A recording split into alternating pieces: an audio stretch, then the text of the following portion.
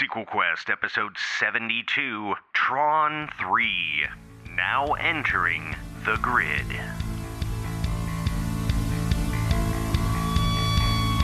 Welcome to Sequel Quest, the podcast where Adam, Jeff, and Jeremy invite you on a cinematic adventure to create prequels, sequels, and reboots to your favorite movie franchises, joined by special guests along the way. Sequel Quest is go for launch, so let the adventure begin now!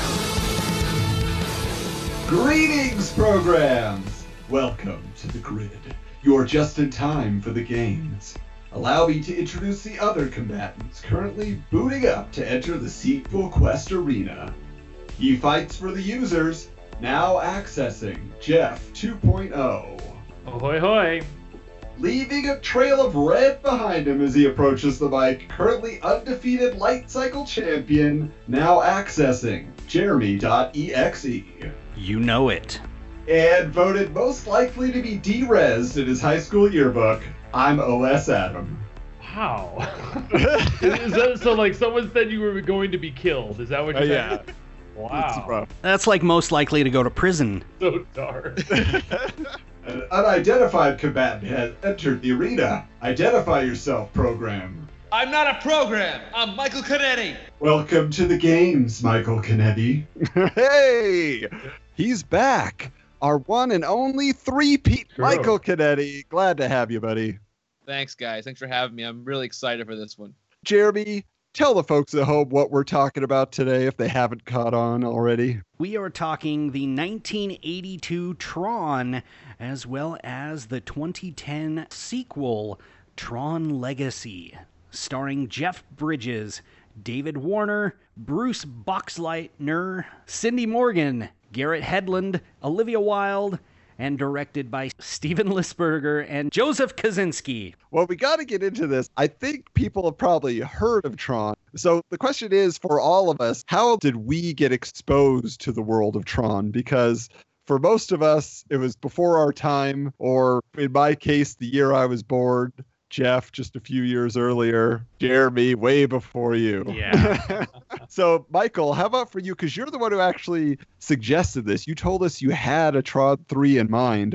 Where did you connect with this franchise? Well, Tron, the original, came out the year I was born also. I actually had never seen Tron 1 before I saw Tron Legacy. And I really liked it, except that I felt that it had one or two mistakes that it could have made better and made the story more powerful. And then I actually watched Tron after the fact, and I was like, this movie felt way before its time. And I felt like back in the early 80s and the late 70s, AI was like a big deal, and the audience wasn't ready for it. And now I feel like today, AI is such a big thing, and augmented reality is a very popular thing, that it's time for these movies to really get invigorated again. I think it's important real quick, and we'll get into everybody's connection, but the whole concept of Tron in 1982 was that a programmer gets sucked into a computer, so now he is in the digital world. And I don't think anybody at that time really had any idea of what was inside a computer, what a computer was made of. They just, there wasn't that personal connection that every single one of us has now to a computing device. Like you said at the time, it was a bit confusing for most people. But Jeff, we've been friends for a long time, and I didn't know that you were such a super fan of Tron. So tell us a little bit about that. Yeah, it's kind of one of those that has grown, but it hit a whole new level when Legacy came out. It had been something that, like, we had the Disney Channel growing up, so we'd always see Tron. It would always be on, like, late when we were all supposed to be asleep. So it was like, ooh, it's one of those grown-up movies. It was very memorable. I don't remember ever watching it from beginning to end as a kid, but you always knew about it because it was so visually unique. There was no other movie ever that stood out like that did. And then the older that I got and the more, it was one of those kind of like when we talked about The Matrix, where once I finally watched it, I was like, wow, okay. And I think a lot of people dismiss it as it was really impressive in 1982. And that's the first thing that you notice, is that it is visually like out there. But then the more and more, the deeper you get into the world of Tron, for me, what blew me away was I remember reading about the prequel video game that they made to Tron Legacy, Tron Evolution, where you actually are put into the game. And for me, that was living, and I love video games when they're able to transport you, feel like you live it. And when you got to live it that way, I was just like, oh my gosh. And then diving into the intellectual side of what makes Tron so phenomenal, that just blew my mind. Yeah. Now, Jeremy, I imagine for you, this was a Tron Legacy first and foremost, and then working backwards as well. I knew of Tron. I didn't really watch it until after Tron Legacy, as you said. Tron Legacy, I watched that quite a bit once it came out on video. We were able to throw a few house parties and project that up, and it was a movie that everybody was kind of like, yeah, let's watch it. Nothing too offensive in it, and everybody kind of enjoyed the spectacle of it, so... Yeah, because when you talk about getting the video, right, my idea of video obviously is the VHS tape, and that is where I remember first seeing Tron was at the local video store, probably in 1988, those giant white Disney clamshell cases that had the little, Sorcerer's Apprentice Mickey at the top that said Walt Disney Pictures, then there'd be a picture in the middle just from the movie. And I remember seeing these two people in blue laser costumes holding each other. Yet for some reason, I always chose Ghostbusters instead. So some reason. But the weird thing is, like, if I had seen it back then, because of all the backlighting, the special effects, they're very similar to Xanadu. So I have to believe that I would have loved this movie just as much had I rented it. But the other thing that I remember is the People Mover ride in Tomorrowland at Disneyland. Oh, yeah, right. People don't remember it. It was this little track that you would just sit in and it would slowly move you around. And it had this one section where you would go inside this room and it'd be like, you're now entering the world of Tron. I didn't know what Tron was at that time, and I just remember, okay, this is weird, all right, but the world of Tron, I never forgot that. The entire dome that you went into was all movie projection.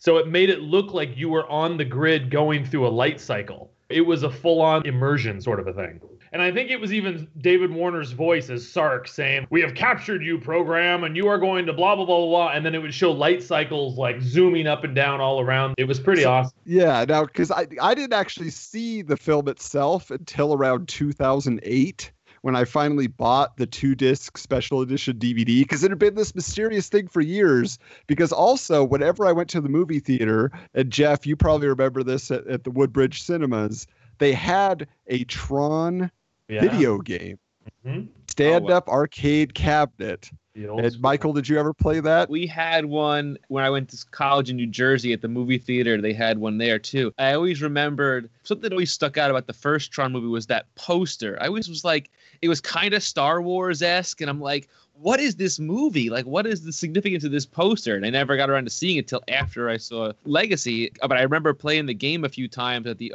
arcade in college.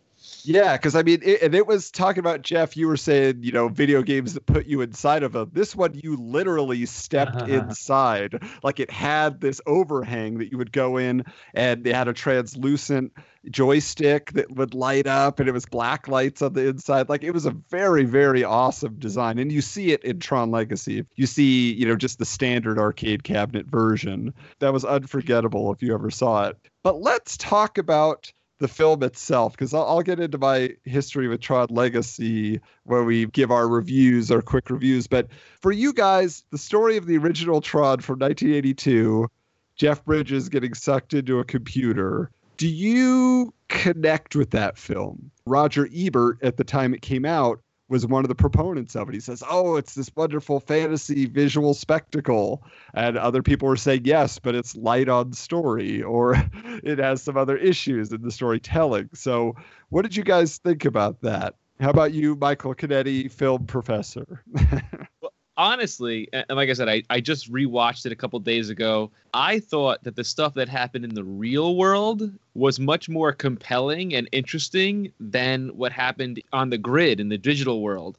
Really? I just found that part of the story really, really compelling. And the Master Control program is trying to invade the Pentagon and other government agencies in the Kremlin. And I'm like, this is the essence of the internet. And it was long before the internet even existed, and they're talking about this artificial intelligence trying to infiltrate government agencies. And then we go inside the actual grid and we forget about that completely. It doesn't exist anymore. They're just trying to defeat this thing and have Kevin Flynn get out of the grid. So were they telling the future about what's going on today? It really like felt it. like that. 40 years This ago? is like relevant today. It's so bizarre, and it was very interesting. I see what you're saying there, because you're right. There is a lot of intrigue involved in that. You're like, what is this AI program going to do? It's always kind of iffy. Like, yes, he's going to go to the Pentagon. He basically kind of says, I can run things more efficiently because I'm smarter than any human. That's kind of the idea that I guess he's going to take over the world. But it feels like the real story that they're trying to focus on is Kevin Flynn created a video game, and then David Warner's character, Ed Dillinger, who stole the video game from him, took the credit, and then became a major executive at this company, Encom. And the real story is that Flynn is trying to hack in so that he can then receive the credit for creating space paranoids. Right. He's looking for the source code. There's one line of code in it that shows that he made it. It's so minute in like what the grander scope of what the story should have been, because they're just talking about Microsoft or Apple, this giant software company, and this guy's just trying to find that, some dude stole his code for a video game, and that it kind of falls short.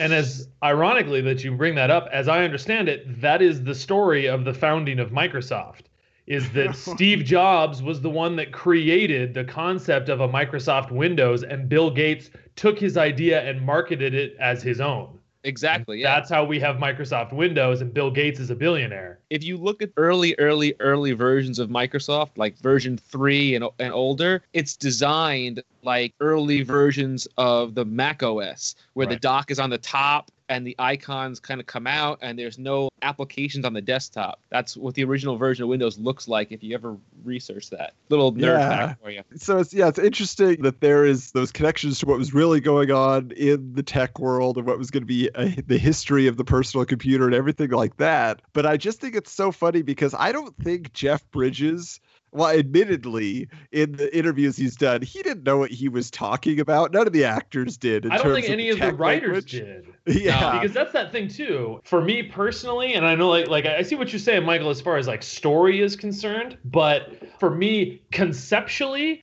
I don't think there has been a movie as far out as Tron. Even to this day, I was even thinking about what Ready Player One is ready to come out. Mm-hmm. If Tron would come out today, it's further out there than Ready Player One is, because conceptually, like in Ready Player One, they are their avatars and they appear in the computer world and they're able to, work together and play games and stuff like that. Which that's pretty much real life. That's exactly what we do well, right almost. Now. Yeah. We're not quite to that point yet, but so people are like, "Whoa, it's so amazing!" But Tron is so far beyond that concept. There was no such thing as the internet, at least not to popular understanding back then. Right. So different programs connecting through different computers, there's no frame of reference for that. That didn't make any sense back in 1982. So the human gets transported into the computer world, where the way that the human brain understands the computer world is he sees programs in the form of the people that programmed it. So when he runs into RAM, RAM is not actually the avatar of the person. RAM is a program that has the name of his writer.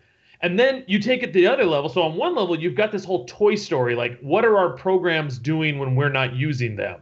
And so it's like the Microsoft Word program, for example. He would be known as like Mike or something, and he would look like Bill Gates or whoever invented Microsoft Word. And when he's not doing that, does he wonder like, I don't know. You know, like, I'm kind of bored with just typing up these things. Or is that what he's designed to do? And then all of a sudden, Master Program comes along and starts reprogramming these programs. So imagine a program that tries to take Microsoft Word and make it calculate missile command programs or something. Microsoft Word could probably do it, but it would be like, well, that's not really what I'm designed to do. For me, where it catapults into the realm of mind-blowing is that then all of the programs, one, they start developing, or they have these personalities. And so they start questioning the existence of users, because to them, users are like their gods, the ones that created them. And the master program is saying, like, no, there's no such thing as users. You were not created. Like, you've just always been, you're designed to do what I tell you to do. And so there's this myth of there may be users out there, and some people believe in the users and some people don't believe in the users. And so still, for me, what brings tears to my eyes every single time in the first movie where Ram lays dying and he looks up at Flynn, and when Flynn tells him, I'm a user, that look on his face is, I am staring into the face of God right now. And that's, it's phenomenal. And it's just like, again, nothing, I've never seen anything like that first Tron. Well, and I have to tell you, for me, the star of the film, as far as performance, is Ram. I mean, he's such a lovable screen presence. Yeah, totally. He's written better than any other characters. And he even, like you said, he has his Oscar moment with Flynn, you know, his dying words, help Tron. But that actor, Dan Shore, he's just great. And one of the things I didn't know until researching for the show, he also played Billy the Kid in Bill and Ted's Excellent Adventure. That's Ram. And I was like, what? That's crazy. Yeah. Although I do have to say, to add to that, Adam, for me personally, every time I watch it, I don't know that there's more of a badass character in all of movies than Tron. And it's that thing that he doesn't need to be doing flips like Yoda does in the prequels or something like that. His one line at the end where he says, you know, you forgot something, Sark. I'm better than you are. And then he slices his head open. That's the most awesome scene of all time. That's so butt-kicking. I feel like that's the one moment for him, though, because that's the other issue. Because I think I agree. Needs, though. Oh, but Jeff, so awesome about Tron. Conceptually, you are correct. There's a lot of great ideas and perspective you could take from Tron, but the film itself, like we were starting to get into, it doesn't focus on any one main story. It feels like you have two hero stories going on, because you have Flynn going into the computer on his own little mission. And then you have Tron, who is the titular hero, but all you know is he has to talk to Alan 1, he says, right? My user has a program that can make this a free system again. He's doing all that. So those things are going on. And he and Flynn, you know, they are working together, but it doesn't seem like they're 100% on the same side. Even when Flynn kisses Tron's girl, like, what's up with that, dude? That's not cool. Well, because again, but picture what Tron is. Tron is basically, by our understanding today, Tron's an antivirus program. The MCP is a virus. Exactly. He's designed to seek out any programs that are not functioning as they should and to correct it. So he has to go to Alan 1, his user, and he has to get a virus update so that he can, destroy this one virus. And so, yeah, he really doesn't care about anybody else because he's not programmed to. It is kind of weird. I will admit that the whole relationship thing, that's a little weird. I don't quite know how you justify that. But for me,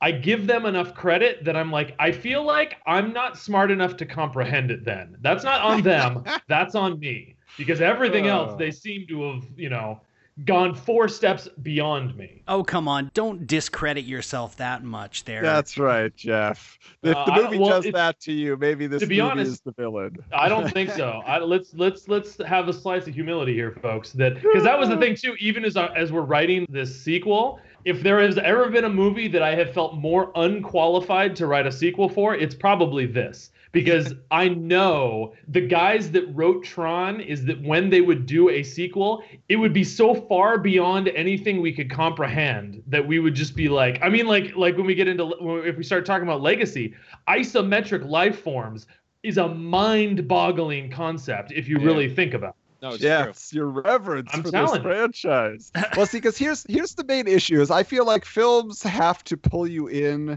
not philosophically. They need to connect you to a character. And for me, it's very difficult because Tron / Alan is like a humorless wet blanket in the real world and on the grid. You're and right. then Very flat. Very Flynn, as portrayed by Jeff Bridges, needs to be on medication because Well, he's definitely bipolar. Right. There could also be, I wonder, like with studios and like this is still a Disney film in the 80s. So when Disney was looking at this and they're like, okay, here's the concept. They're going to go inside a machine. And then even though, did you guys, and especially if you guys know the computer nerds or whatever, is that the opening sequence where Flynn's program that he's written, Clue, which is basically a worm virus that's supposed to seek through to find this one piece of information. Its buddy that follows along with him is called Bit. Yeah. And all it can say is yes and no, because the fundamental core of all computers is binary, 1 0 0 1 0 1 0, 1 meaning yes and 0 meaning no. Even that, like, programming jokes are so layered into this. So you're going to pitch this to Disney, and Disney's going to be like, well, how about a love story? Or how about we make this a movie where a guy gets sucked into a machine and then he needs to escape? And that is, you can kind of sum up the movie by calling it that. I think it sells it short, but I feel like they might have even had to slap that on to kind of appease the high ups. Jeff Bridges also was like, I didn't understand it, but it was such a far out concept that I knew I wanted to be a part of it. That's why everybody else signed on. Oh, Jeff Bridges is a part of this. Oh, okay, we'll give it some credence, at least give it a chance. But also, Disney hadn't really had a lot of success, especially in live action. The decade prior, really, they were not a big name studio anymore. They were kind of a forgotten entity. So they were taking a chance saying, well, we got to do something, because this wasn't even developed inside Disney. This was this guy, Steven Lisberger, who had his own animation studio in Boston, and just said, I have this idea for backlit animation with a character called Tron. I'm going to try to produce my own movie. Oh, I can't afford it. I'll shop it around.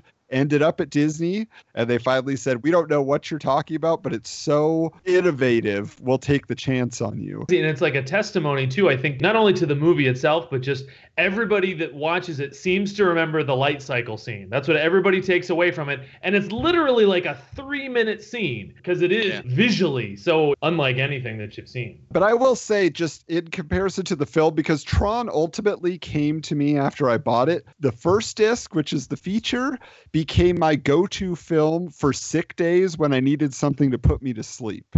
So it's a very boring film, especially within the grid. There's like this low hum that lulls me to sleep. And so I'm like, okay, Tron for me is not my cup of tea, but the making of documentary is fascinating. I love the behind the scenes and how they put it all together. So, but then little did I know after getting the DVD that 2 years later, a sequel is being released in theaters. And all of a sudden I'm pumped because I liked the concept. I didn't like the execution, but then I saw the preview for Tron Legacy and just the visual landscape they created, the way they pushed things forward so far to the next level was amazing. And I remember there was an IMAX sneak preview night where they released 23 minutes of footage ahead of time. It was in October. Jeremy, did you go with me to that? I'm trying I was talking to all my friends at the time. Yeah. Like, I was like, guys, let's go. I don't know. Was that you and Curtis and I that went to that? I think it might have been, because that night then I held a Tron party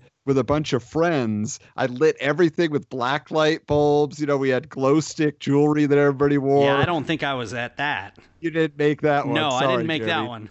Got lost in the mail, your invitation.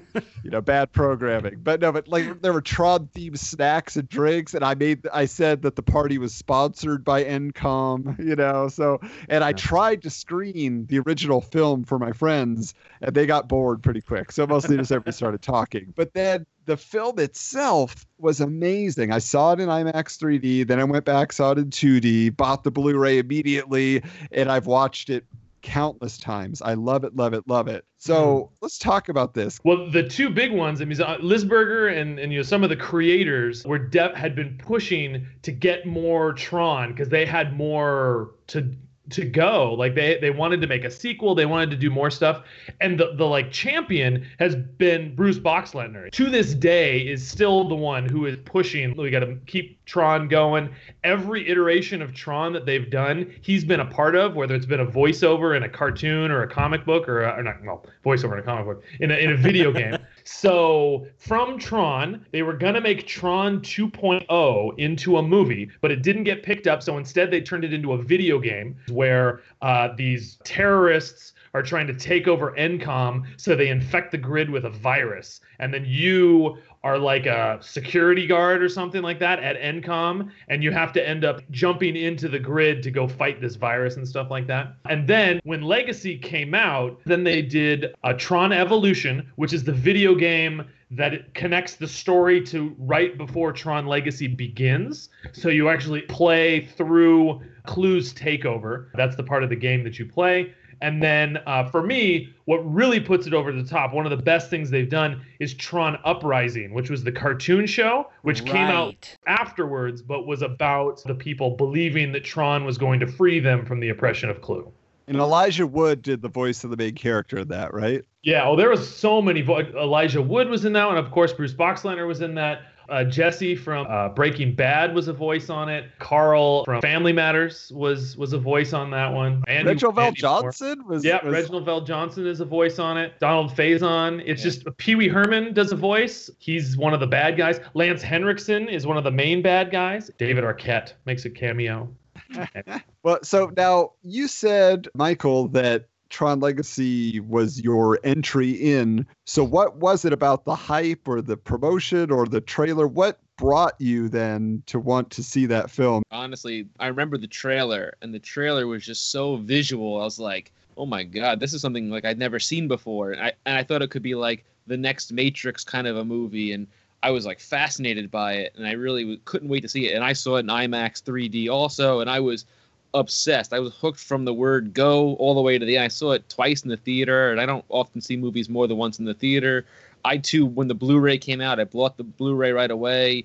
I just thought it was a great movie, start to finish, minus one or two little issues, but I just thought it was a fantastic movie, and poster and the costumes. Yeah, I mean, I remember actually like Tron, just the architecture of it is interesting because literally the director, Joseph Kosinski, is an architect. So like he does like a lot of commercials and he's a director and all of that, but his background is in architecture. So they said that all of the work that he did to build the look of this world was literally using his degree, using his experience in architecture. It really shows, but I think it's so enhanced by the Daft Punk score. Yeah. It is my preferred movie soundtrack, and it is what I listen to when I read comic books. So I've listened to the soundtrack thousands of times. Excellent choice. And my son, he loves Derezed, which they did a music video for, where there's this like jousting scene and all of that. And he calls it the Horsey Game song because for the ages of 2 to 4, we watch that music video over and over again.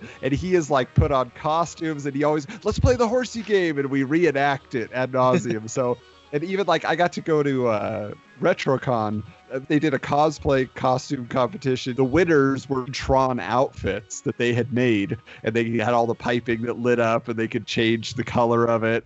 And then I was able to buy him a Clue action figure, a little die-cast light cycle, so it's big at our house. But Jeff, this is what I'm curious for you, because this, in my opinion, is the rare sequel that improves over the original. I said it in the same category. It's like Empire Strikes Back, The Dark Knight, Spider-Man 2, in terms of taking existing concept to its next logical stage in a more entertaining way than its initial outing. How do you feel about that? The way that you said it, I will disagree with.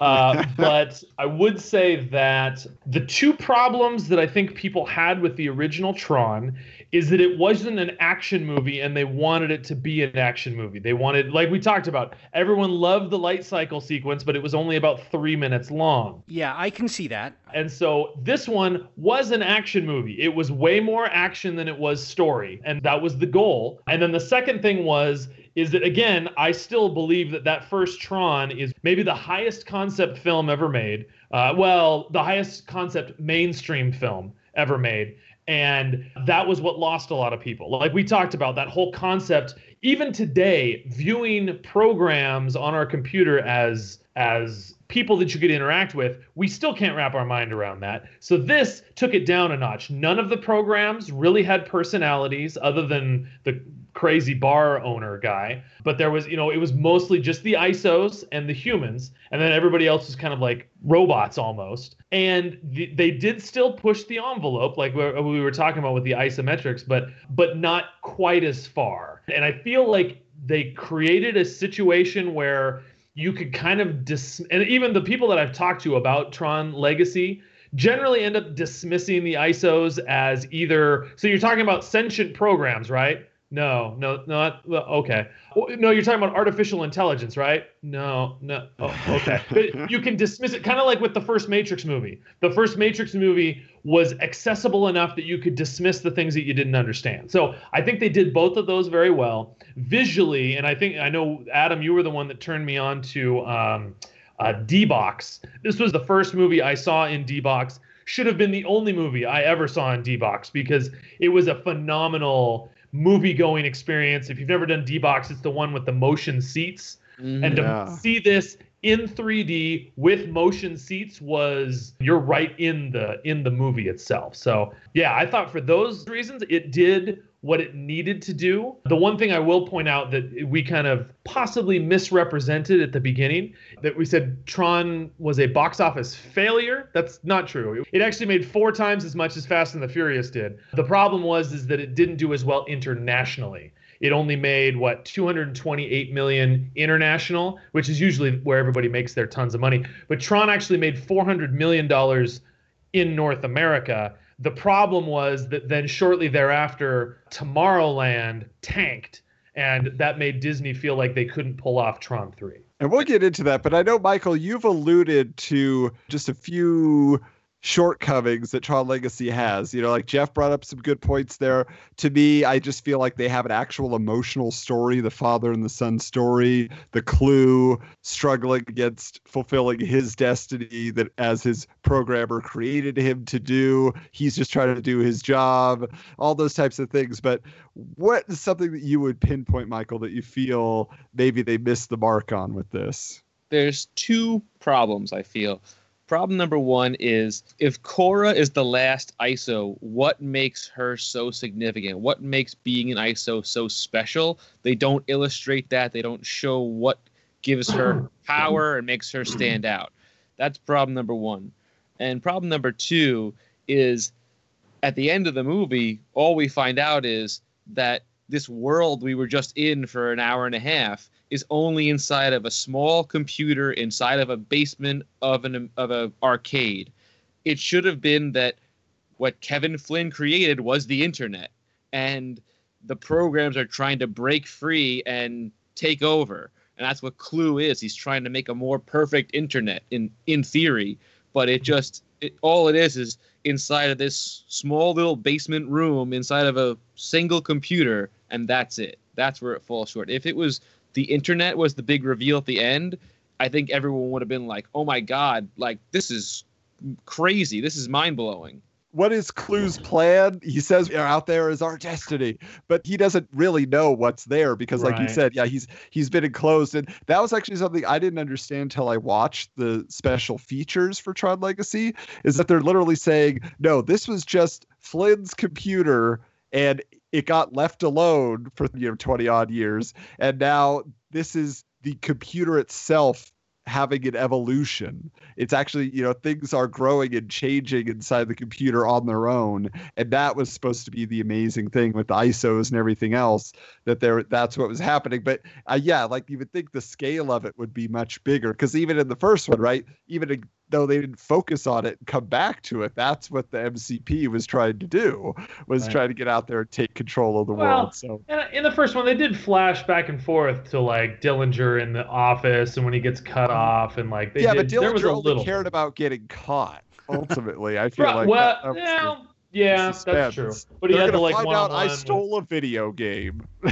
Well, no, it was when he started saying that like my target is the Pentagon and That's blah true, blah blah. And that was the one thing that I felt like they didn't. Which again, and I don't want to bash on Legacy and make it sound like I don't think it was awesome. It was awesome. It's just kind of when you're talking about it surpassing Tron, it's different than Tron. It's like comparing Alien and Aliens. Like these are different films that I don't think that works well to say one is superior to the other. But like the one thing like for me with Clue that I think would have been really interesting is that Clue, and there's a little bit of that in some of his dialogue, Clue's not a villain. I mean, Clue is doing exactly what he was designed to do. He was designed to make a perfect system. And so consequently, anything that is not perfect doesn't fit in with his programming. That's why the ISOs as life forms are naturally not going to be perfect. And so that's why he needs to eliminate them. So his idea, now he gets a glimpse into the human world, and Lord knows we're not, there's no perfection around here anywhere. Then it's kind of like, his, oh my gosh, I've got a lot of work to do, where he's going to, go and make us a perfect system, which means getting rid of all of us. So. Yeah, and I think that, like you said, I mean, it's a very relatable story. It feels like on that you could see where Clue, again, when we talk about what's a good villain, it's something you talk about a lot in superhero movies and whatever. It's the one who doesn't see themselves as a villain, and then as an audience, we can also understand their point of view. And I think it's nice also that Flynn mentions that. He's like, look, it's my fault. Because at the time when I created him, that's his point of reference. And my point of view was thinking you needed to create a perfect system. Right. And that was not how it should be. And that's not how the world is and blah, blah, blah. So I think, again, like it gets into these philosophical discussions, but it's much more relatable, things we can connect to.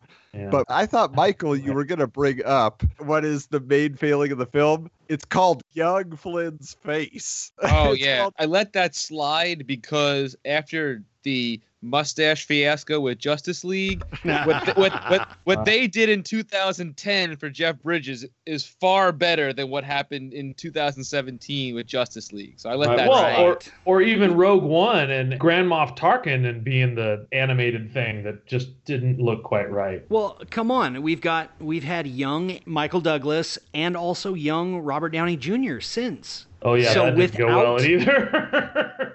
I didn't think that went well at all. It's got shades. Civil War. Right. It's a tough challenge. And I mean, especially because it's such a major character. For me, I didn't find it distracting personally. Like I was willing, especially because this is a program. Yeah, if he looks a little more animated. That's where I feel like with Clue, it's 100% fine because yes, he was a program, but the problem is they keep doing flashbacks to where you see Flynn and Clue and Tron together and all that kind of stuff. And that's where you're like, ugh, like, why does Flynn look like a program? Again, he's on the grid, so you could make that justification. But the opening of the film is him in the real world talking to Sam, and he looks the same. And you're just like that smooth face and the awkward mouth movements. However, the one thing that I've come to forgive it for over all this time is that Jeff Bridges has a weird mouth thing. I don't know what it is, but he talks really weird. It protrudes and whatever. So the fact that the mouth is strange, I almost don't think it was the Uncanny Valley. I think it's just a Jeff Bridges thing. And so we just got to say, okay, it was what the canvas they were working with. That's what they had to do. If you do get a chance to play Tron Evolution, the opening of the game is young Flynn talking into like a camera or something like that. And it's basically that same rendering. It's just kind of weird. And you're right. His mouth doesn't quite move. But I guess, trying to replicate Jeff Bridges is peculiar. And so, we haven't gotten a Tron 3 at this point. And like you said, with Tomorrowland tanking, so these live action Disney films in that vein, they're concerned with. I don't know why they thought Tomorrowland was going to be successful, man. I didn't want to see it. I don't know who did. But I would agree on that. Well, Brad Bird and George Clooney, those are big names who have had success. What were they doing? I mean, like what premise? Anyway, ironically, Beauty and the Beast came out and made $1 billion. And so they're like, okay, so we've got on one hand Tron that can make us $400 million, or Beauty and the Beast and Cinderella and everything else that will make us $1 billion. We'll chase the money. So it's just taking known properties. Yeah, we'll do all our animated films, live action. We cash out. We're good to go. Yeah. It's also partly that, and I read a few articles online. It's because now Disney owns Marvel and Star Wars. They're cash cows. So What Tron do they is need such Tron like for? Yeah. Yeah. But like they say that Jared Leto, he's considering some sort of spin-off that would work from the Tron 3 script that they were considering. So maybe someday down the line, some star power can work us into that. But in the meantime, you're going to have to settle for us. So I think it's only fair that we discuss what is the future of the grid. Where do you take Tron from here? How do we correct some passing consistencies? How do we focus the direction of this franchise? So, Michael, why don't you give it to us? All right, here we go. So my story is Tron Infinity, and our story picks up exactly where we left off in Tron Legacy. Sam and Cora are driving on Sam's Ducati to his apartment. He receives a message on his computer to go to his childhood home. As they arrive, the lights and power seem to turn on without warning, and they illuminate a path towards something. Sam and Cora follow the path to Kevin's old home office. Upon entering the room, an old CRT TV turns on. A news broadcast comes on that the Encom OS 12 operating system that is now out for all to access is giving reports that anyone who's downloaded it, their computers begin to go haywire. All their personal information, banking, social security numbers, internet search history, everything becomes exposed. Senators, congressmen, governors, politicians, all alike are having all their illegal deals and corrupt tactics shared to the authorities. In all the reports and notifications that this strange MCP or Master Control Program has been installed on all of their connected devices and has assumed control in order to form a more perfect system. Sam begins to panic because he is the one who leaked the operating system out to the internet.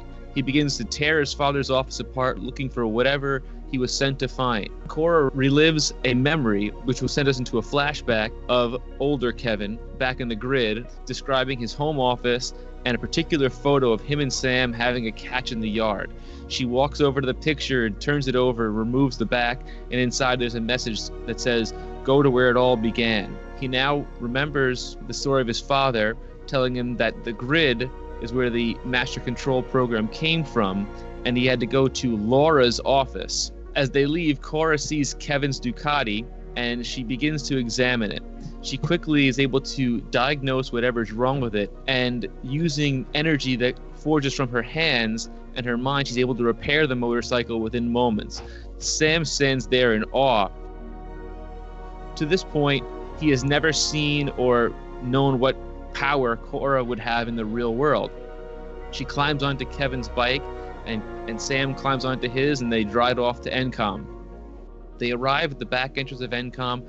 Sam begins to decode the door, but his device is not working.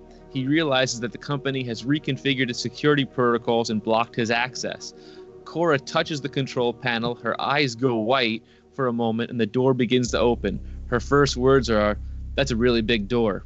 The two begin to sneak through the building and to Laura's workstation. Cora has been able to manipulate all the security feeds to block the guards from knowing of their presence in the building. The two reach Laura's desk. Sam examines the grid gun. This is the prototype original grid gun from the first Tron.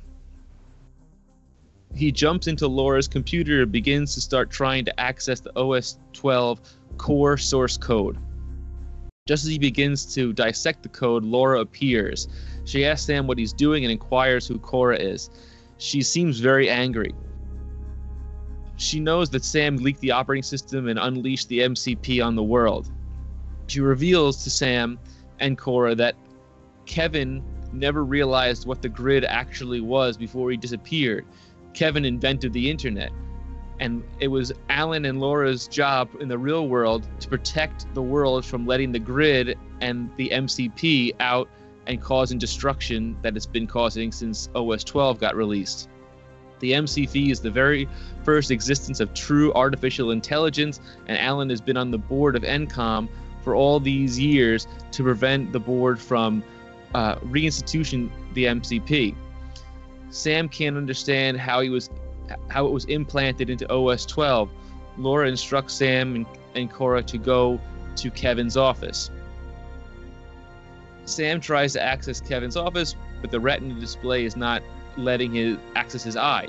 Cora looks at the retina scan and the door opens. Sam looks at her confused and doesn't understand how she could possibly manipulate all these different devices. Inside Kevin's office, seemingly untouched since Kevin disappeared decades ago, Sam works to gain access to Kevin's files.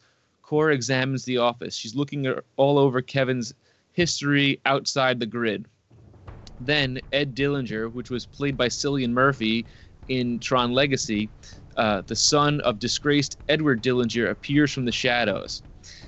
He says he was the one who embedded the Master Control program into OS-12 as a way to punish ENCOM and the legacy of Kevin Flynn for what they did to his father. He reveals that Edward Dillinger could not live with the shame of what happened, and he committed suicide. Ed knew that Sam was too much of a wild card and would release OS-12 to the world for free, and Ed wanted it to happen. Sam reaches under his desk to press a security button. As he's about to do that, you hear a click in the distance, and he looks up and he sees Ed holding a gun to the back of Cora's head. Cora looks at Sam concerned and scared to move. She's never seen or heard a gun before. Sam tries to keep her calm and try to calm down Ed and talk him down. He tells her to not make any sudden moves. He asks Ed to tell him what he wants. Ed tells Sam that he wants to get inside the grid. Sam tries to convince Ed that it's not possible. Ed states that he needs to find and fix the SARC program, his father's program, in order to fully unleash the MCP to all devices, whether they have OS-12 or not. The Master Control program needs to fully integrate with all devices in order to finally take control and create a perfect system for the internet. Ed knows that the grid gun at the ENCOM is the only way to access the old system, but he needs to have Kevin's gun that goes into the current system of the grid. Sam agrees to take him to the gun, and even though Cora tries to talk him out of it, the three climb into a black SUV and drive to Flynn's arcade. There, Sam shows Ed the secret passage to the grid computer and the grid gun. Sam types in a 10-digit number followed by a series of other numbers. Nothing happens. Sam tries to type the 10-digit numbers again. Nothing happens. Sam looks confused. Ed begins to grow impatient. Ed presses the gun to the back to Cora's back. Meanwhile, Alan, sitting at home in his desk, has his beeper going off and vibrating continuously. He grabs his coat and glasses and jumps in his car. Back at the grid computer, Ed is yelling at Sam to hurry up and start the machine. Cora looks around to see if she can find anything she can take control of to get control of the situation. Sam sees Ed growing more and more impatient. Cora tells him to start the gun. He complies and the grid gun begins to turn on. Ed starts to lower his weapon as he's distracted by watching the gun warm up. Cora quickly turns and grabs Ed's wrist, pushing it up to try to disarm him. The gun goes off, shooting the ceiling, and a bullet ricochets down and hits the computer. There is a struggle. Sam tells them that he's never had three people enter the grid before. They don't know what's going to happen with their molecular structures. Just then, Alan appears. Ed turns and points the gun at him.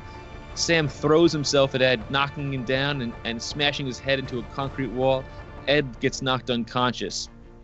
Cora helps Sam stand up. The grid gun's still warming up. Sam runs over to the computer to try to deactivate it. The first bullet ricocheted and damaged part of the controls, making it unable to shut down. Alan comes over to try and input his override code. The codes aren't working. The gun fires, hitting Sam, Cora, and Alan, and they vanish into the grid. We now find Sam, Cora, and Alan inside the grid. It feels different from when Sam and Cora left, though in their minds it's only been a couple of days. Sam and Cora have reemerged in their new grid clothes.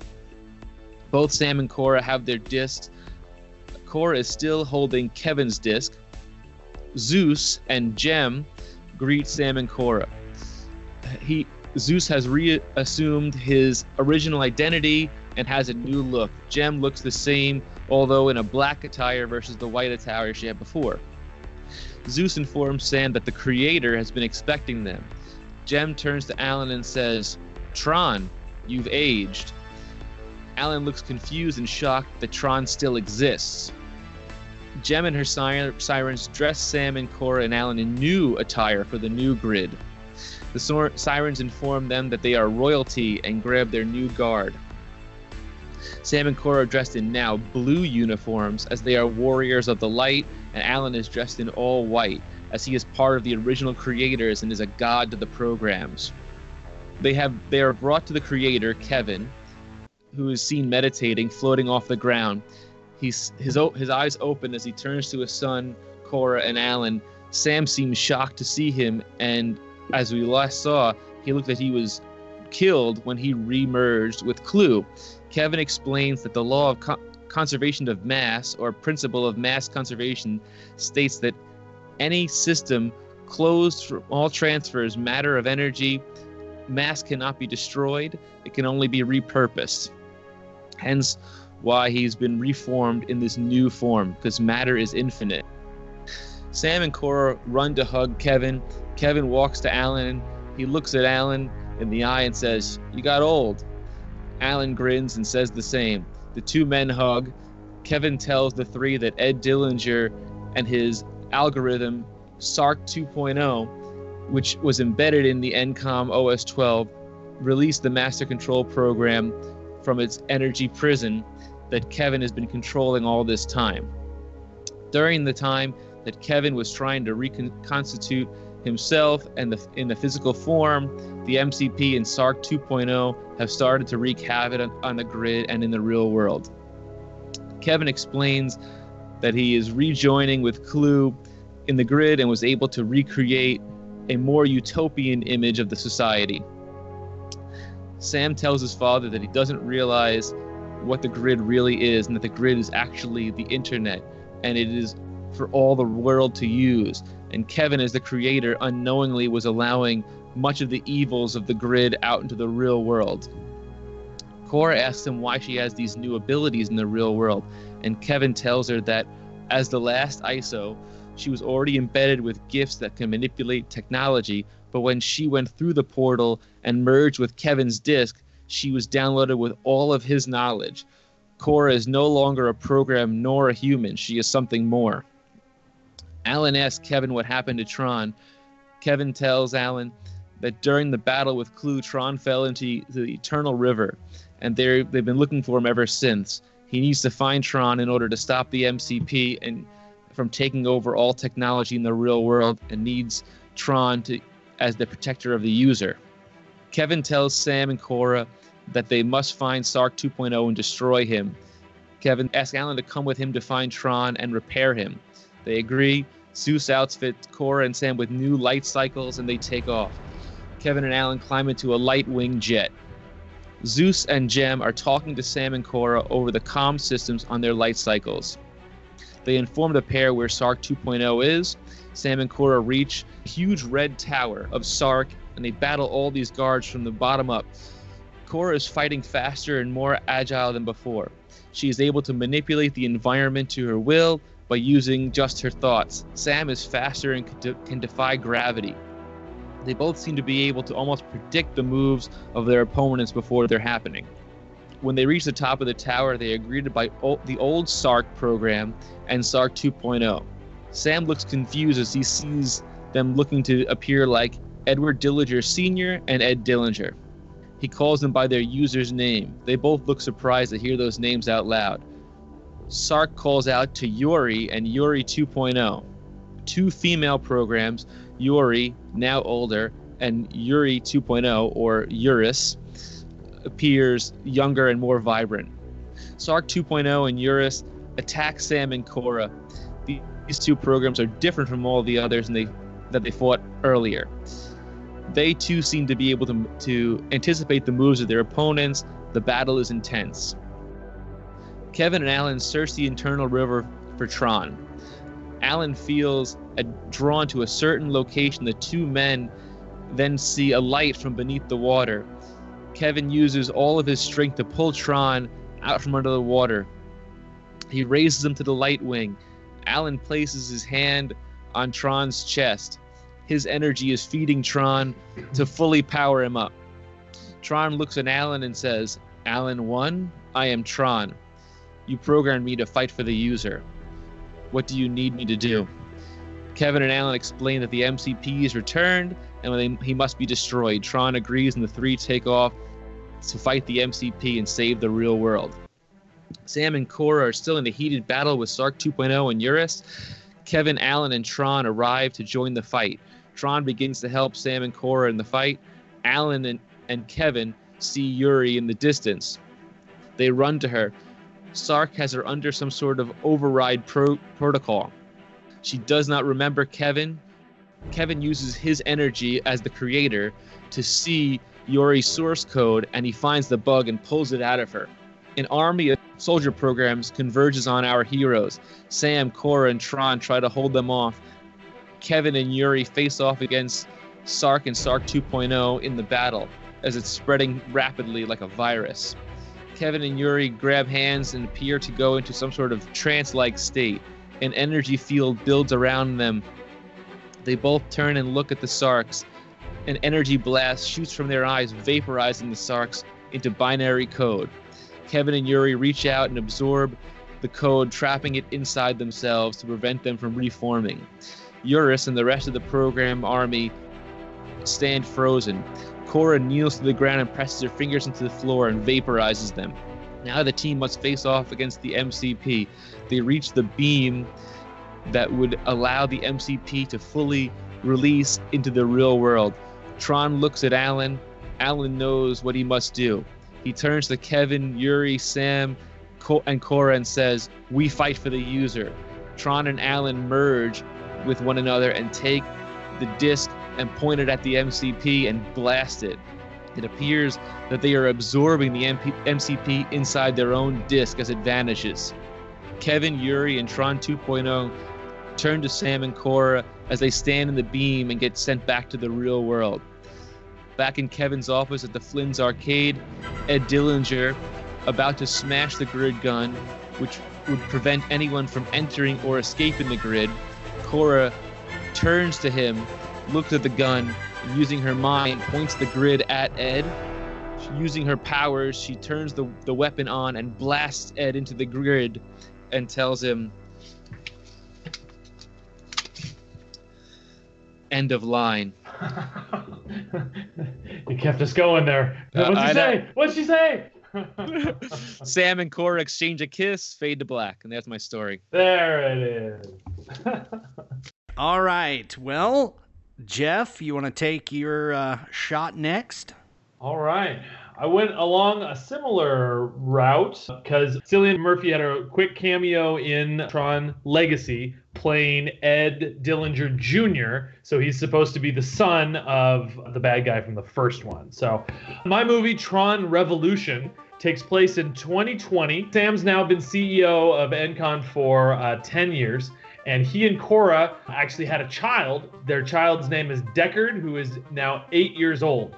Cora's been adjusting to life in the human world. She's still kind of unfamiliar with the way that humans interact and stuff like that, even though there are lots of similarities, obviously, to the grid. But she does convince Sam to let them escape back to the grid from time to time and takes Deckard along with them. Sam, his big movement, I guess, in becoming CEO is that he actually integrates the grid into Encom, which then enables it to be much more not only free but also just much more powerful, and so that he's able to do work actually through the grid and actually first-hand programming, I suppose you could call it. Their son, which they call Deck, is in the 3rd grade, and it's tough for him to adjust though, because bouncing back from the human world to the grid, sometimes he does end up making like some grid references to the other fellow 3rd graders, and that doesn't go over well. But then there's an interesting thing that one time as a 3rd grader, they're kind of learning how to use tablets, and as he's learning it,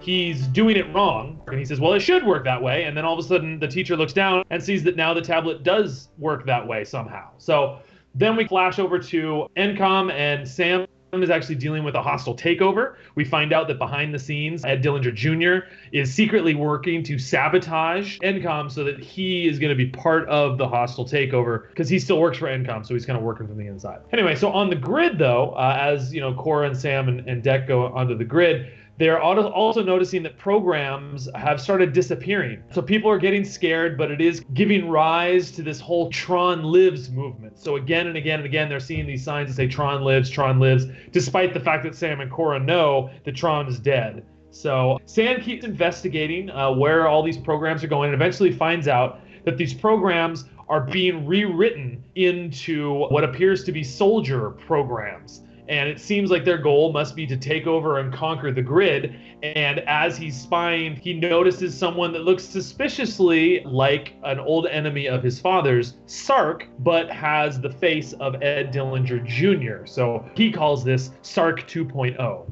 So Sam, back in the real world, asks Alan to rewrite Tron to help them protect the grid from corruption. So Alan, though he is, essentially retired at this point, does rewrite Tron, but because he's kind of been out of the game, Tron is just not as powerful as he was before. So Tron goes in to do his normal thing and take out all of these corrupted programs, and they defeat him easily. And in fact, not only do they defeat him easily, but it's a very public defeat. So all of these programs are so excited to see Tron. They've been saying Tron lives forever, and then they see Tron and they see Tron defeated. So meanwhile, in the human world, Dek has been telling Korra some of these things. Even though he's not on the grid, he's telling Korra what's been happening with Tron and what's been happening with Sam. And he's the one that kind of comes up with this nickname for, I hadn't figured it out. Like, I have to talk to a third grader to figure out whatever he would call Sark 2.0, what his little nickname for it would be. It seems like he's actually having flashes of what's going on inside the grid, despite the fact that he's not actually connected to it. So Korra's kind of freaking out about that, so she ends up telling Sam about this and saying we need to go into the grid. He kind of doesn't want to because it's becoming a hostile place, but saying that it's important. So they end up meeting up with Dumont from the first movie, and Dumont, who is kind of this, like, he's been around since the beginning, he's one of the oldest programs there, so he's very wise. And not only that, the program's job was to coordinate communications from the outside world,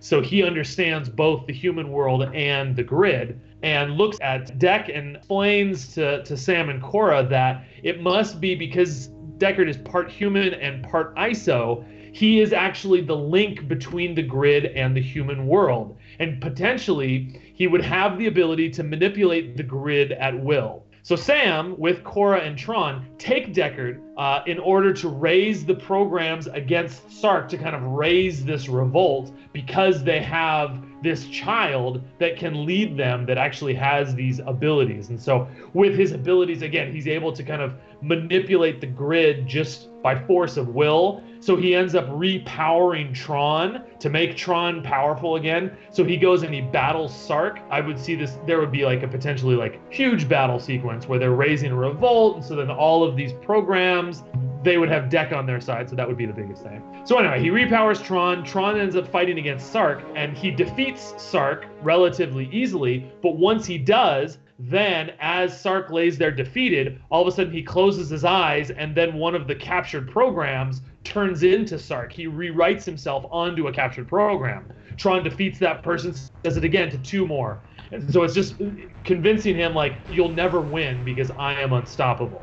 And that's when Dek then, basically this ultimate show of power, rewrites the entire grid to eliminate Sark entirely out from the grid. And the way he's able to do that is he connects the grid to the internet. And what that does is it ends up opening up the entire ability to, enter into the grid, and this entire world is now open to our entire world. And now that, they truly have this free and open world that they've always been striving for, then Dek, in kind of a moment of childlike wisdom, I guess, he says, Dad, I could rewrite Grandpa if you want, and I could bring him back here.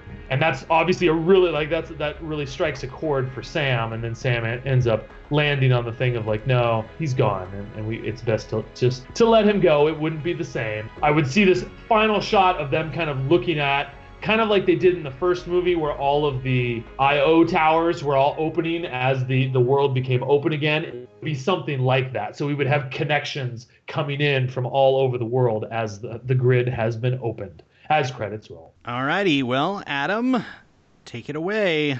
It's pretty interesting because we're all circling a lot of similar themes, but my film is Tron: De-Resurrection. So it's been 5 years since Sam Flynn brought Cora out from the grid into the real world, and in that time, the focus of ENCOM has shifted from software, and they have used Cora's unique isophysiology to help advance medical technology in the treatment of cancer, Alzheimer's, and more debilitating diseases, just as Kevin Flynn had told Sam that Cora would be the key to.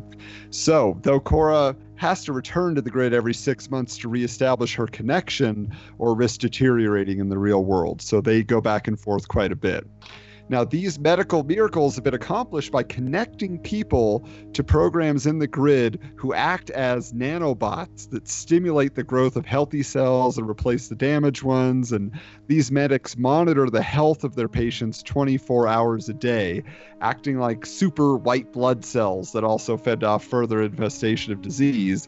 And this is essentially allowing people with enough money to become immortal. And there's some political and religious opposition to ENCOM's procedures. So assisting Sam and Cora in this research is Edward Dillinger Jr., aka Eddie, who works himself day and night on the medics programs to atone for the sins of his father.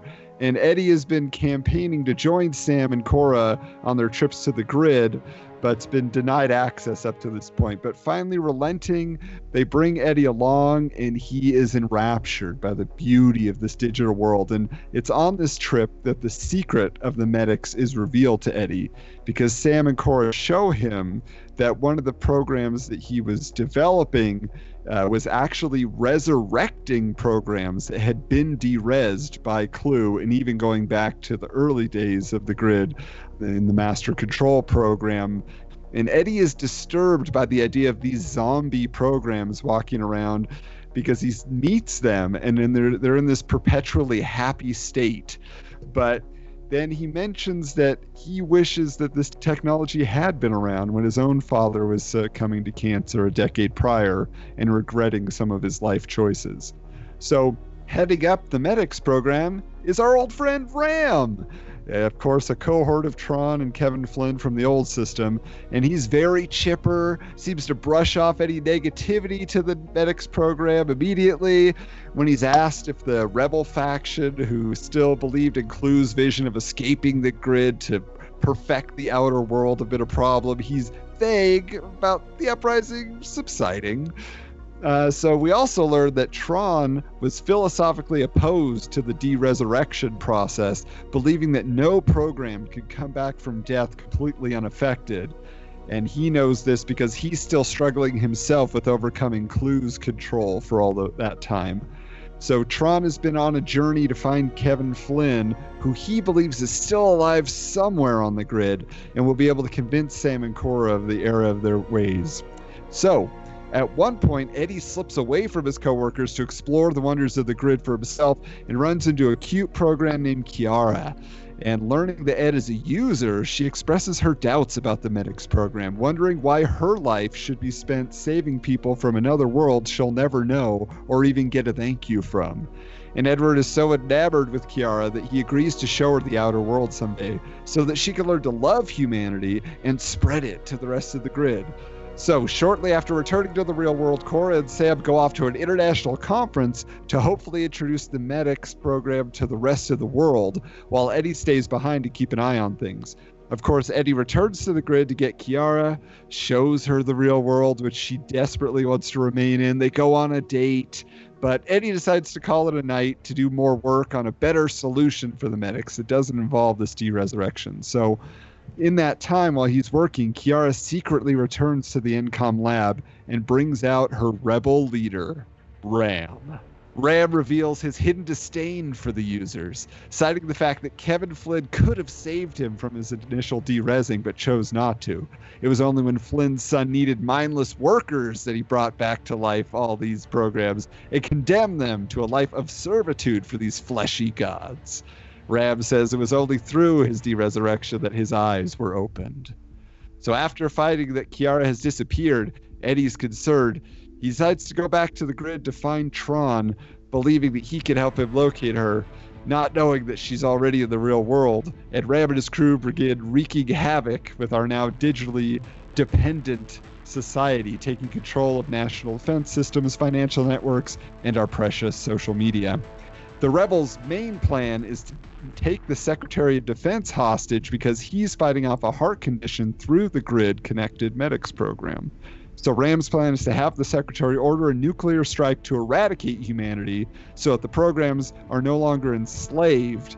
And so at this point, a further crisis arrives because now all those medics-dependent humans are being denied access to the grid because Ram's rebel forces are attacking the medics programs that are taking care of them. So people are immediately falling ill.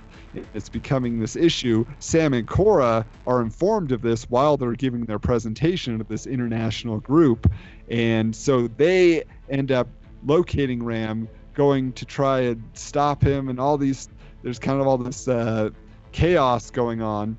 Meanwhile, Eddie and Tron have made their way to the medics operating towers that are being attacked by these de-resurrected zombies that are on Ram's side. So Tron at one point is nearly swayed to the side of these murderous rebels, dealing with his own conflict and not agreeing with this whole program to begin with. But he tries to convince them that the users are just misguided, not malevolent. There's no need for this violence. Eddie and Tron are then rescued by the Flynn Protocol, who's not actually Kevin Flynn, but is his essence preserved in an echo on the grid. And Tron and the Flynn Protocol have a conversation after they are able to subdue these violent factions. And basically, the Flynn Protocol reminds Tron that he fights for the users, not against them. Sometimes users just need a little bit more time to find their way. And ultimately, the Secretary of Defense is saved by Sam and Cora in the real world after a battle, Kiara and Ram. And they, using this portable grid laser that they use from time to time, they send Ram back to the grid. Returned there, Ram sees that his forces are undone, so he is now going to just find a way to erase the grid entirely. He said, we'll just liberate everybody from slavery by liberating them from everything. So he's just gone maniacal. He's gone crazy. But Eddie is there, and he's just trying to disable the coding that created the de-resurrection in the first place, because that will, at this point, at least get rid of Ram. And so he is installing a new SARC program in the image of his father, who can run the medics program alone. And Tron, unfortunately, is de-rezzed while sacrificing himself to save Eddie and buy him time when Kiara tries to sneak up and kill the user. And so at this point, Eddie manages to get the SARC 2.0 program up and running. Then as Ram is de-rezzing, he can't believe that a program would give their life for a user. And then at that point, after giving SARC 2.0 his mission, Eddie returns to the real world, meets with Sam and Cora, informing them that the medics-dependent humans are back online, but the de-resurrected are no more, and they need to find a new solution. And then this may be an end credits scene or just the final moments, but we return to the grid. We see Tron himself waking up as the Tron Protocol, as an echo of himself, looking into the smiling face of the Flynn Protocol, who says, "Kids, huh? I think we better keep an eye on them, don't you think?" So there you go. All right, well, it's time for the vote. We've done this before. Can we try and do, if you had to sum up your movie in one sentence or one phrase, the gist, the main oomph of your movie? I'll go first, sure. In Tron Infinity, the operating system OS 12 unleashes the master control program on the world, and Sam and Cora need to go into the grid to stop it. All right. So then for Tron De-Resurrection, now that humans are connected to the grid and enjoying the medical benefits of this, the programs that were brought back to life in order to provide this are rebelling, led by Ram. There we go. And then so for Tron Revolution, Ed Dillinger Jr. has started to take over the grid in his attempt to be a hostile takeover. Sam and Cora's son, Deckard, has the ability to oppose him and raises a revolution to stop him. All right. So take your vote there, Jeff. I bought a little time. That's good. Because it was tough, especially with my affection for these, to hear Ram as the bad guy and Dillinger as the good guy. That was rough. That was pretty rough. I get the turning on there, but Cillian Murphy is a good guy. Like, oh my goodness. So I don't know. It's a tough one, but I'm gonna go with Michael's. Woohoo! All right. All right. Michael, where do you sit? Like I said, I took a lot of notes, and the thing I liked about Adams was that the curing of the diseases, that was a real big seller for me. Like, that really was a good concept. I also really liked a lot of things that Jeff said about their son being able to manipulate the system. I have to go with Jeff. This could get interesting. So, Adam, where does your vote lie? I loved, Michael going back and get Laura back in the picture, because we were just like, where was Yuri? Where was all of that? There was no mention of her, nothing in Tron Legacy. So that was good. Resurrecting in the MCP and getting all that, like, again, making him a real threat.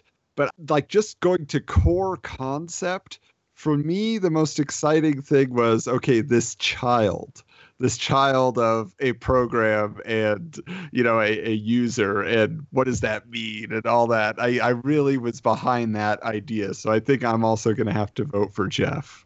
Although that's an isometric life form. And I'd like to point that out. That is different. I was going to say, we got to dig deeper so I can understand what that means.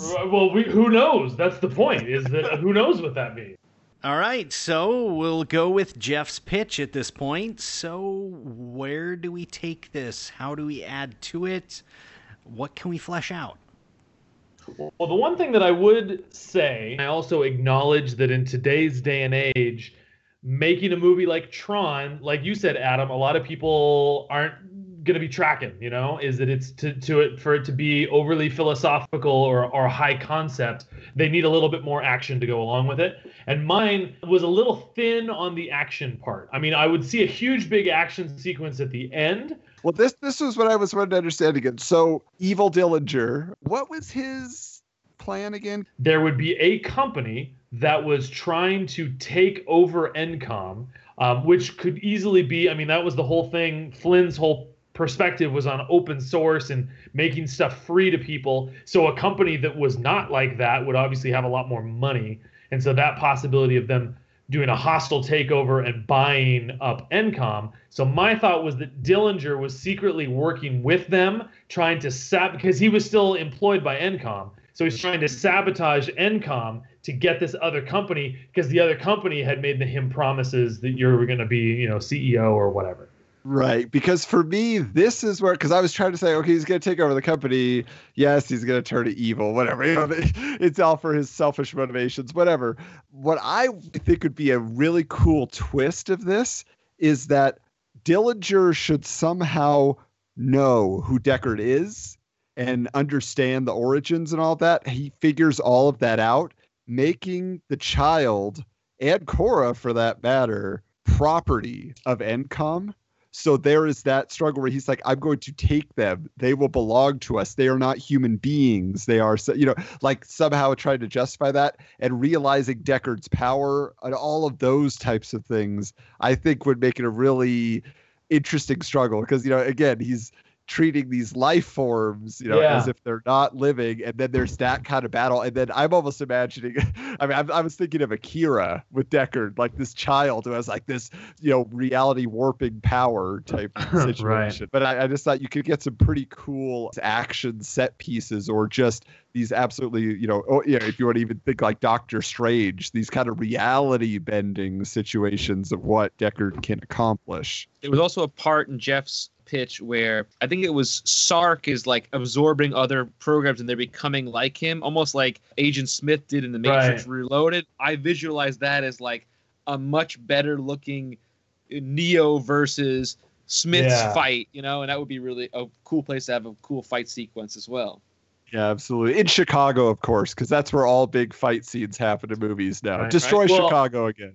But in this one, it would be on the grid. So I don't know if we would want, because it was interesting. Yeah, most of the action I would assume would take place on the grid, but there was that, and like I had that in there, and I don't know if it fit or not, where it was kind of like, yes, he had the ability to reshape the grid at will, but he's also able to have abilities in our world. And that was the thing. Same thing like Michael was talking about. I took some inspiration from Matrix, but that was that part that didn't quite make sense in the Matrix. Why would Neo have abilities in the real world if it's the real world? That was the part that was a little fuzzy. I think to me, because of what I was kind of getting at, is that Flynn is saying that the ISOs are going to change everything about what we know and what we understand about our reality, essentially. So that's what I feel like. That's where you could easily write that off and just say, okay, what can this child now do? And, maybe Cora probably to a certain extent too, but I would say that it has to do something like the fact that they've mingled now, and there's the genetic code and there's the ISO code, that are mingled together now. That's what opens up these abilities. The Deckard can do things that make him, because you could even have, then now the child is a national threat, and probably Dillinger and the company he's working with now have connections to the government, so they're after the child. I almost imagine like this chase film, and maybe it ends up they follow them into the grid, and now, like you're saying, a battle on the grid situation where the child's in complete control. But I don't know, or back and forth, a lot of back and forth. There's a case being made. Well, yes, this child is dangerous.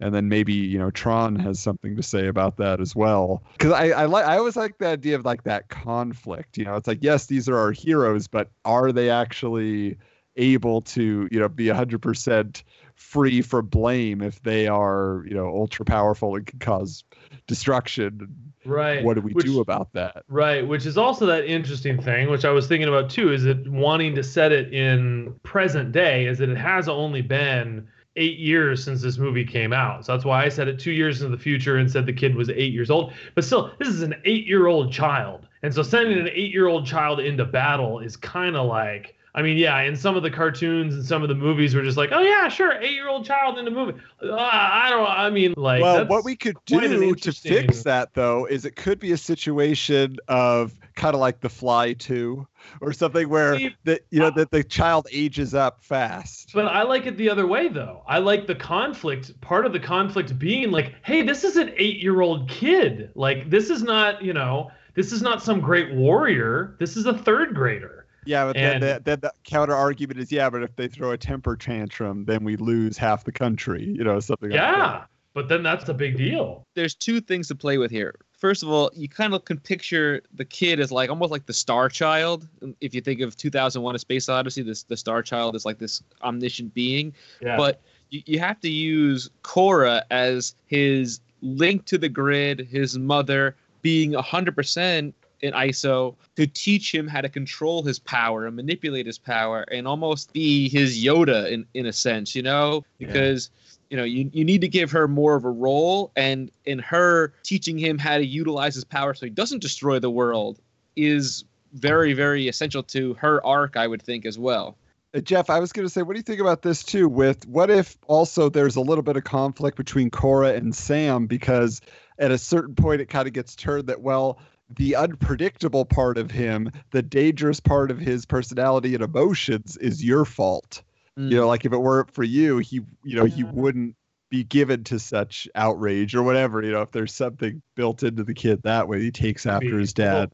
Personally, I kind of wouldn't want it to go that much, like you were saying, kind of comparing it to Akira. I kind of wouldn't want it, one, because like it would turn into a superhero movie, and for me, I feel like we've got enough superhero movies to just talk about like this child struggling with his supernatural powers. Like I don't feel like that's, especially because my thought was most of his special whatever is more relevant on the grid. Mhm. So for him, like you're talking about, like he's this terror to the the human world, and he might blow up the thing if he throws attention to, like, I don't know that I don't know. I feel like that shifts the dynamic. The significance of the grid, then, you know what I'm saying? Like ultimately, like Dillinger would be owner of the grid, so that would be bad. Then just all those programs that were, you know, in ISOs and anything else now. Yeah. Well, I think freedom. Exactly. And I think some of it is freedom versus control, where it's like having a free internet where there's freedom of expression, there's freedom of whatever, versus, listen, I'm going to control all the content and you're only going to see what I want you to see. And there's one master control. Yeah, I guess because it seemed like a lot of us were saying, you know, we want to show the interactions with the real world. And like you said, you had a portion of that. Because I guess the other question that I have then is, why would Dillinger, what would the benefit of owning the grid be for him then? As far as, you know, like, why is that? It's just, you know, a part of the overall takeover of NCOM, or is it an actual focus? Like, do we want him to be aware of it? And he's like, oh, there's something special here. Well, yeah, because at least my thought is that when Sam takes over as CEO, he integrates the grid into NCOM, which makes NCOM more powerful or whatever. Like, it's got the computing abilities and it's got like it's more capable, I guess. And so then owning that technology, owning the ability to, like, because I was thinking too, if there's got to be some sort of an advantage to actually being inside the computer to program that way or something like that. So like to have him actually be doing work in the grid, because that was kind of the one thing that, and I think Michael, you kind of brought this up, is that they never really talked about why Flynn bothered like creating the grid. Like, what was the goal here? Well, it's like a digital petri dish is basically what it is. He created this environment, and then, for no particular reason. And then all of a sudden the ISOs showed up, and he's like, "Hey, we did well." But that wasn't his goal. His goal was just, I want to hang out with the programs. Yeah, maybe. I don't think so, but yeah. So then to utilize that as like a, somehow Sam can create better programs that were, you know, far beyond our capability by working on that level, or I don't know, some sort of an ability, an advantage for that. I mean, would you want to borrow at all the concept of the medical technology advancement then? Sure. I mean, any of the above. I mean, because you kind of use the whole ISO thing, right? That ISOs would. But that's the one problem, and that's, again, like when we're talking about the way out there concept of Tron Legacy, is that an isometric life form is not a sentient program, and it's not a artificial intelligence. It's a electronic life. So it's basically like, as opposed to all that we understand as humans of life is, you know, amino acids combine to form complex proteins that makes carbon-based life form. This is another thing. And that's that thing that I think when they were saying we're going to change the world, that's what would change the world. So to say that sort of life, I mean, I guess it's not too big of a stretch to say that a different concept of life could help us heal our own life. I might take it a step further than that, but I would also say, like, let's not. Yeah, I wouldn't think Sam would want to use Cora as a petri dish herself. Well, yeah, but that's why I'm saying, like, I feel like it has to be that Dillinger figures that out, finds out, you know, understanding what an ISO is, and then is first trying to use it for his own means, and then maybe when he's being opposed, that's when he like reveals it to the world. And that's why I feel like then at that point that it's kind of like, now the heat is on and the pressure's on Sam and Cora to protect their child. You know, everybody's like, you know, it flips out, you know, the universe essentially to realize, whoa. There's life forms in our computers, again, that are not just programs that when you go into the computer look like people. These are, like you said, actual life forms that spawned from inside a computer. Like, that's a huge thing. I almost like the idea of like the whole world is after them on some level. So it's not just a battle for the grid again. It's over the life of a child, but it's over the life of an actual race that can now spawn out of this. And what could that mean of us coexisting with them and all of those? Okay. Well, I mean, and That's a different movie, but that's okay. Because then that's the other part too, is that as I understood at the end of Legacy, Korra was the last ISO. So we Yes. have either A, that the sun is now the beginning of, although I guess even still, then there's now only 1.5. Yeah. Or is it that on the grid more ISOs have formed? Yeah, because just because Clue killed all the ones that existed at that moment doesn't mean that they can't just regenerate. Also, Michael, in your pitch, you had Zeus come back there. Yeah. Wasn't he an ISO, or did he just help the No. ISOs? He helped Yeah. them. It was Oh, like, okay, he that's helped all it them, was. Okay.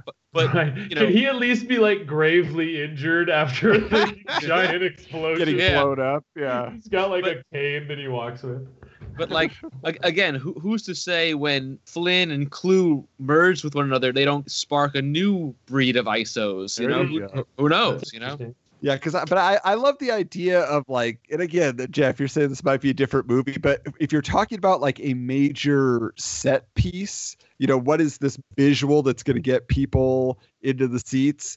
What makes this movie different is I love the concept of literally like Dillinger tries to get it. Okay, you're not giving it to me. You're all going to die, essentially. He is working with the government or subgroup, and he actually gets this army brought onto the grid, and now they're in there attacking, fighting literal people, that are soldiers coming in and invading. So now it is the grid versus humanity, with the core center being let this new life form Right. exist. Well, then if you want, like, why not do it the other way around, where you've got the army that he raises on the grid, he brings into our world. So do you think maybe could it be that the kid, is that Deckard is actually, again, because he's a child, feels like, well, if they're hurting me and they're threatening me, I'm going to go after them. Because again, he has limited understanding. So he creates his army, goes out and fights and makes the problem worse, like shows that he's a threat, against his parents' I was wishes. thinking Dillinger. Oh. Dillinger raised an army, like I thought that's what you were talking about with the soldiers, and then he created soldiers. But I would say he's attacking the grid because he's trying to get revenge, or he's just like, fine, you're not playing my game, I'll just take you all out. Why would Dillinger bring an army out of the grid though? That he could. I mean, if you're talking about like what's the advantage of the grid, that could be a thing. Like, you could sell that to the government, basically. Right? If you're looking I for could that create set piece. life forms. would Dillinger be bringing it out, or would Sark be bringing them out of the grid? Because if Sark 2.0 or Sark is the program version of the human villain, they would be communicating with one another to bring an army out. That's true. That's a good point. And I kind of like, or the other option is that kind of like, because that's that thing that so far we haven't had in the two movies, including all of the extra world stuff. There's never been a program and a user kind of working together in unison. The closest thing was Tron and Alan. But I mean, like Clue and Flynn obviously were on opposite sides. Sark and Dillinger. I mean, I guess they were working together, but then Master Command was like in the middle, and they were each doing their own thing. So it would be interesting to have Dillinger Jr. on the outside and Sark 2.0 on the inside. They're like doing the things together, and they're like working together like brothers or twins or something like that. And we could even have them meet at some point. That might be interesting. Because my thought is, I don't know. I kind of feel like bringing earthly, I don't know that you can, I mean, I guess they could figure out a way, but bringing in earthly human weapons onto the grid, I think they'd be kind of like, what is this? Like, what is this going to do to me? They brought in an orange. They got rid of an orange and then brought it back. Right, but my point is, if you you shoot a program with a bullet, it's going to be like, and? Like, what did that do to me? Like, it's not going to de-resolute, a program. Well, but their arms break if you just hit them with a baton on the grid. So you know what I'm saying? Like they shatter if they fall. Like they're much more fragile than humans. These programs on the grid, you might recall. So I feel like a bullet's going to do plenty of damage. I don't know. If it's got a mass in the real world and then you're attacking in the grid. I mean, just like if you punch somebody and you got brought into the grid, you're going to have, mass that impacts that program. So I almost wonder, though, like, if you think of it this way, imagine those tanks on the grid and that big airship coming out of manifesting out of nothing into the real world, and you seeing it like flying over the Golden Gate Bridge. That's a terrifying image. Yeah, that just feels like Pixels to me. Now we're in Adam Sandler territory. No, but not the ones in Legacy. The ones, or not the ones in Tron original. Yes, then that feels like Pixels. But the new ones, those are pretty, especially Clue's ship and that one, the glider fighter things that they use at the end. Yeah, those are cool. Yeah. The thing I'm still stuck on though is I don't understand Dillinger's motivation for bringing those out, other than saying, look what I can accomplish. Is that all you're saying? Is he saying, look, now I command all this and I can bring out endless amounts of soldiers and machines and anything. All I have to do is click a few strokes of the keyboard and you've got a whole army at your disposal. Like that's, I'm just trying to his motivation in that case. Yeah. It could be that he's working for the highest bidder and there's like he's working for terrorists or he's working for whatever. Because that's the one where it feels like generic action superhero movie to me. I feel like it has to be a revenge-based thing. Like Adam's was his father dies of cancer. Mine, his father commits suicide. And it could be something to do related to, let's say he dies of cancer. Maybe he got cancer by dealing with the MCP in the first movie. And now the son is getting vengeance on the company for basically killing his father. I think that's got to be a part of it in some way. Okay, I mean, but then you're right, Adam. Yeah. Then the bringing them into this world wouldn't necessarily. I was just more going for, like you were talking about, kind of like creating that set piece and wanting to set stuff in this world. Yeah, that's why I was saying I just thought the invasion on the other side, into the grid would make more sense in that case if Dillinger's looking for revenge, because that's kind of where it's all the digital beings and people involved in that have made his life difficult. He's not trying to threaten the outside world or threaten Encom, the company. I mean, he is, but I don't know why, like, he wants to get revenge. Well, Sam sort of wanted revenge on Encom too and doing all his pranks and stuff, so they could have a good conversation about that. Yeah. It's not the way, but it's difficult, because you want it to be appealing to the masses to have these, big moments, but at the same time, does it get lost in the shuffle because of that? Like, does it just become another world-ending attack situation? Is there, like I said, I almost feel like, going a more personal, philosophical route, but showing a little bit of some powers that maybe is a little bit more effective. Yeah. Well, and that was where, because again, my movie was less about the kid, directly, and it was more, it was this revolution that he was going to be leading, this revolution of programs. Yeah. But to make it more of a personal thing, you could still do that on the grid, I would think. I just feel like having him be Doctor Strange in our world, I don't know that's not what you want. Yeah. Okay.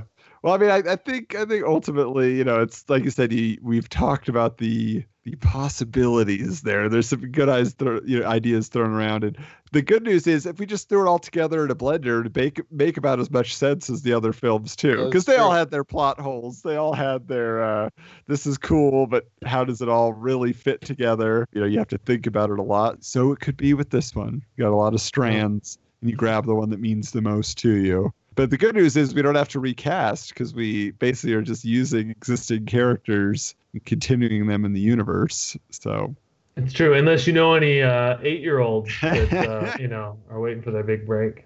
2 years from now. Yeah. Well, there we have it. Tron 3 Revolution, Jeff? If that's what we're sticking with, yeah, that's what I had. What is the revolution? We'll get back to you. We hope that the Tron universe gets revisited one of these days, whether it's with one of our ideas. That would be nice.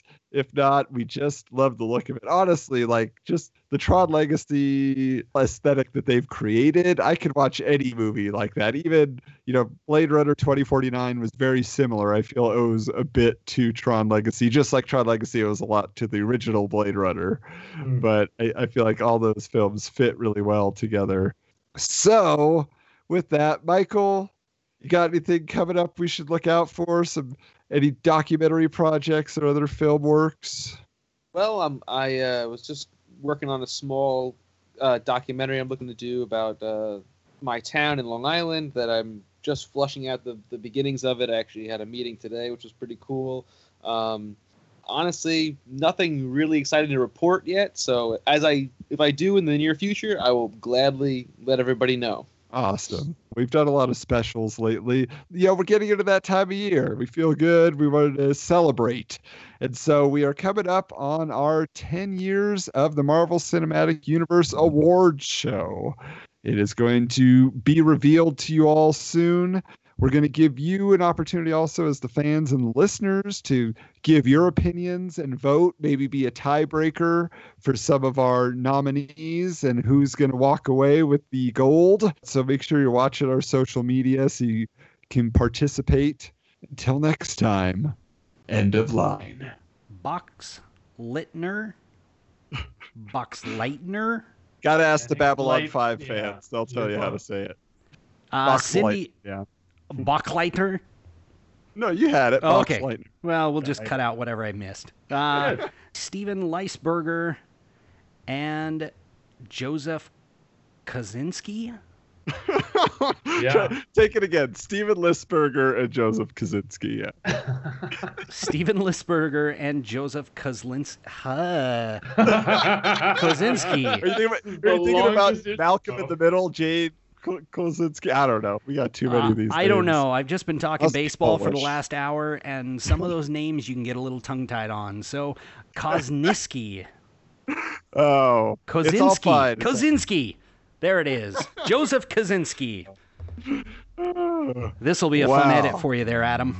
We hope you enjoyed this episode of Sequel Quest and invite you to join us next week for another discussion about a film that never was. Share your ideas with the Sequel Quest universe by visiting sequelquestpod.com, following us on Twitter at SQPod, on Facebook by searching Sequel Quest, or sending an email to sequelquestpod@gmail.com. Let the world know how much you enjoy the show by leaving a review and 5-star rating on iTunes. All films and characters discussed on Sequel Quest are the property of their respective studios and license holders. No copyright infringement is intended.